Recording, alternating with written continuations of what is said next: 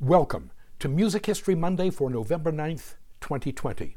I'm Bob Greenberg, and the title for today's podcast is You Will Write Your Concerto. If you haven't already, please consider joining me on my subscription site at patreon.com/RobertGreenbergMusic, where I blog, vlog, podcast, pontificate, review, and bloviate 4 to 6 times a week. We mark the first complete performance of Sergei Rachmaninoff's Piano Concerto No. 2 on November 9th, 1901, 119 years ago today, in Moscow. Rachmaninoff, 1873 to 1943, was the piano soloist. The performance was conducted by his cousin, the pianist, conductor, and composer Alexander Soloti, 1863 to 1945. Before moving on to Rachmaninoff's second piano concerto and the compelling story behind it, we've an utterly irresistible anniversary to note. It was on this day, in 1974, 46 years ago today, that the unthinkable occurred on stage at the New York City Opera. And no, I'm not talking about copulating dogs during the Act I party scene of Rigoletto. The opera being performed was Giuseppe Verdi's Un ballo in maschera, The Masked Ball, of 1859. In the starring role of Riccardo was the Italian-American tenor Michele Molese. Molese was a mainstay of the New York City Opera, and over the years he appeared there in almost every leading tenor role in the standard repertoire. He was known particularly as being among Beverly Sills' favorite leading men, and together they appeared in new productions of, among other operas, Manon by Jules Massenet, 1884, Faust, Charles Gounod, 1859, and Lucia de Lammermoor, Gaetano Donizetti, 1835. On November 1st, 1974, the chief music critic for the New York Times, Harold Schoenberg, attended a performance of Un ballo. Schoenberg's subsequent review mentioned Molese's pinched high C, referring to what he considered the strained quality of Molese's climactic C, an octave above middle C. Now, no one likes to be criticized, least not tenors, and least not their high Cs, which are truly the pride of their musical manhood. Criticize a tenor's ancestry, his mother, his sister's virginity, whatever, but do not mess with his high C. Capiche? So it was that 8 days later, during a repeat performance of Un ballo on November 9th, after having nailed that high C like Simone Biles landing after a vault, Michele Molese turned to the cheering audience, stepped out of character, and announced that, quote, "The last high C has been dedicated to Harold C. Schoenberg," unquote. OMG. Do we have even an inkling of how many singers and musicians have wanted to say and do something just like that? Molese brought the house down. Unfortunately, the next day, the house fell on Molese, and he was summarily fired for unprofessional conduct. The company's general manager, Julius Rudel, informed the press that he did not anticipate Molese would ever sing for the New York City Opera again. Liar, liar, pants on fire. Molese was simply too popular and too indispensable to the company to be gone for long, so return he did, many times. His final performance with the City Opera took place 6 years later, in 1980, when he played Mario Cavaradossi in Tosca by Puccini, 1900. Rachmaninoff, Piano Concerto No. 2. The premiere performance of Rachmaninoff's second piano concerto on this day in 1901 saw the 28-year-old Rachmaninoff's career as a composer reborn. a career that Rachmaninoff himself believed had come to an inglorious end 4 years earlier, in 1897. Here's what happened. Sergei Vasilyevich Rachmaninoff was one of the greatest pianists and composers for the piano to have yet lived. Since tomorrow's Dr. Bob Prescribes post will explore his early life and his pianism in some detail, let the following suffice for now. He was born on his family's estate at Oneg, near Novgorod, about 100 miles south of St. Petersburg, on April 1st, 1873. A stunning musical prodigy, Rachmaninoff had a phenomenal memory and the ability to sight read and apparently instantly memorize most any music.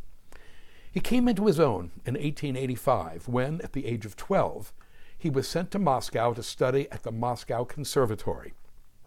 His piano teacher at the conservatory was his cousin, Alexander Soloti, the same Soloti who would later conduct the premiere of Rachmaninoff's Piano Concerto No. 2. Rachmaninoff cut a wide swath at the Moscow Conservatory.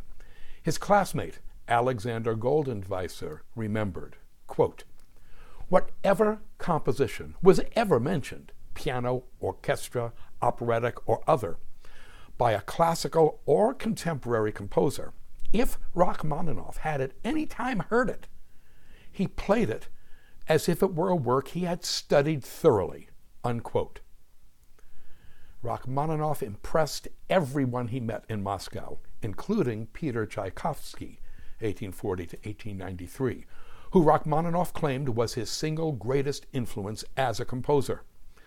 When Rachmaninoff graduated from the conservatory in 1892 at the age of 19, he became only the third person to receive the Great Gold Medal upon graduation. Rachmaninoff was a big man, 6 foot 6 inches tall, with a set of paws the likes of which all pianists fantasize about, unusually large, with exceptionally long thumbs.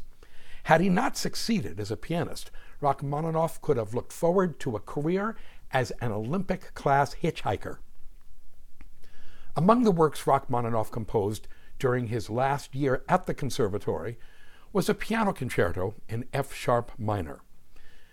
It's a concerto contained on tomorrow's prescribed recording, one that gives us an idea of Rachmaninoff's stunning precocity as a composer and helps us to understand why he so dazzled his classmates and teachers at the Moscow Conservatory. He continued to dazzle everyone for the next 5 years, and then it happened. In January of 1895, the not quite 22-year-old Rachmaninoff began work on his Symphony No. 1 in D minor, completing it 8 months later in September. Please, some perspective. Then as now, a symphony is the most prestigious and important genre of orchestral music. When a composer calls a composition a symphony, that composer is knowingly putting his or her work side by side with a most profound body of music. Much more than a first piano concerto, a first symphony is a coming out work, a demand to be taken seriously by the musical community. As such, a first symphony represents a risk almost inevitably borne by a relatively young composer. It is, after all, a first symphony.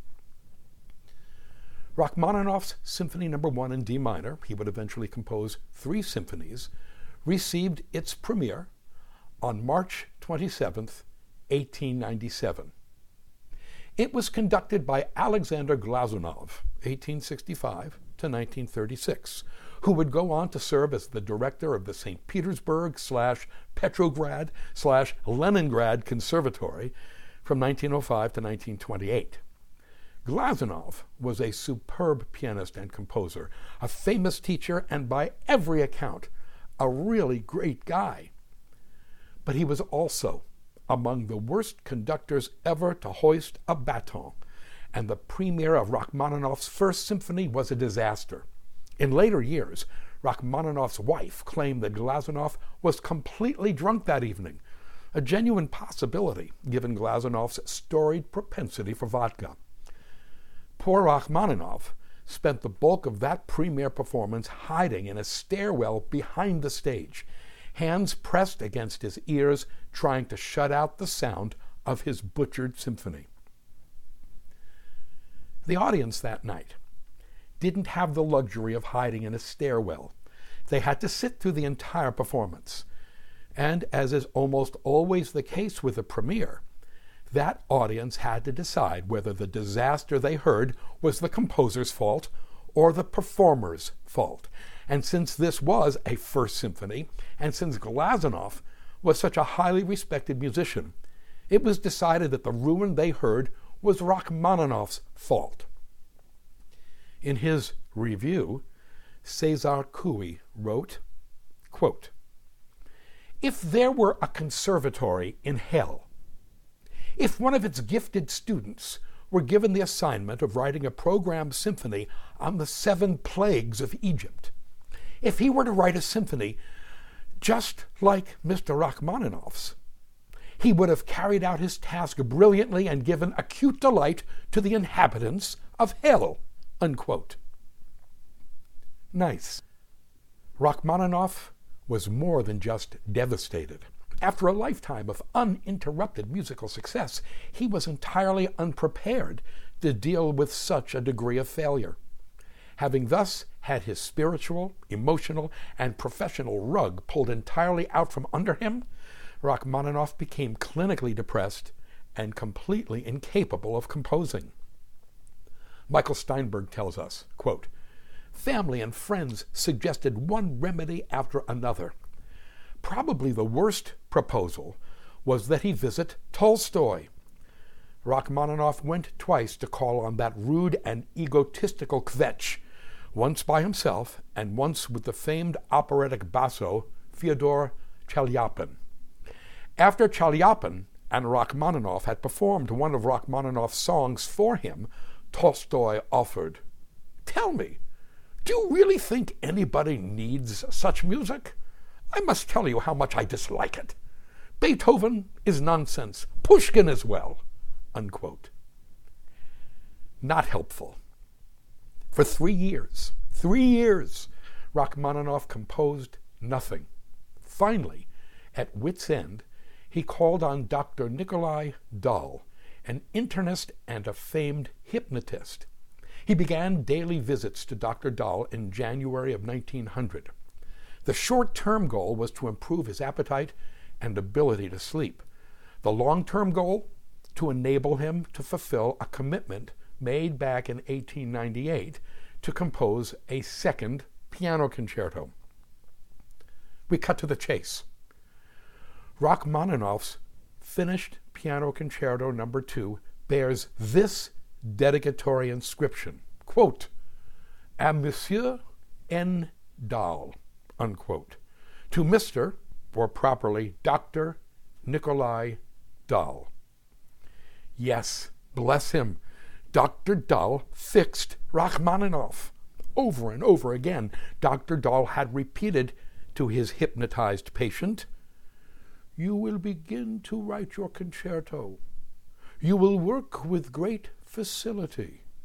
The concerto will be of excellent quality." Let's hear it for the power of suggestion. Almost immediately, Rachmaninoff began to put on weight and feel better, and within a few weeks he was composing exactly as the good doctor suggested he would, with great facility. In May of 1901, Rachmaninoff completed his second piano concerto, and his epic case of writer's block was history. Tomorrow, when we return in Dr. Bob Prescribes, Rachmaninoff's early life, his pianism, and the single indispensable recording of his complete works for piano and orchestra. To sample and download one or all of my many courses on subjects musical produced by the Great Courses / The Teaching Company, please visit my website at robertgreenbergmusic.com. Thank you.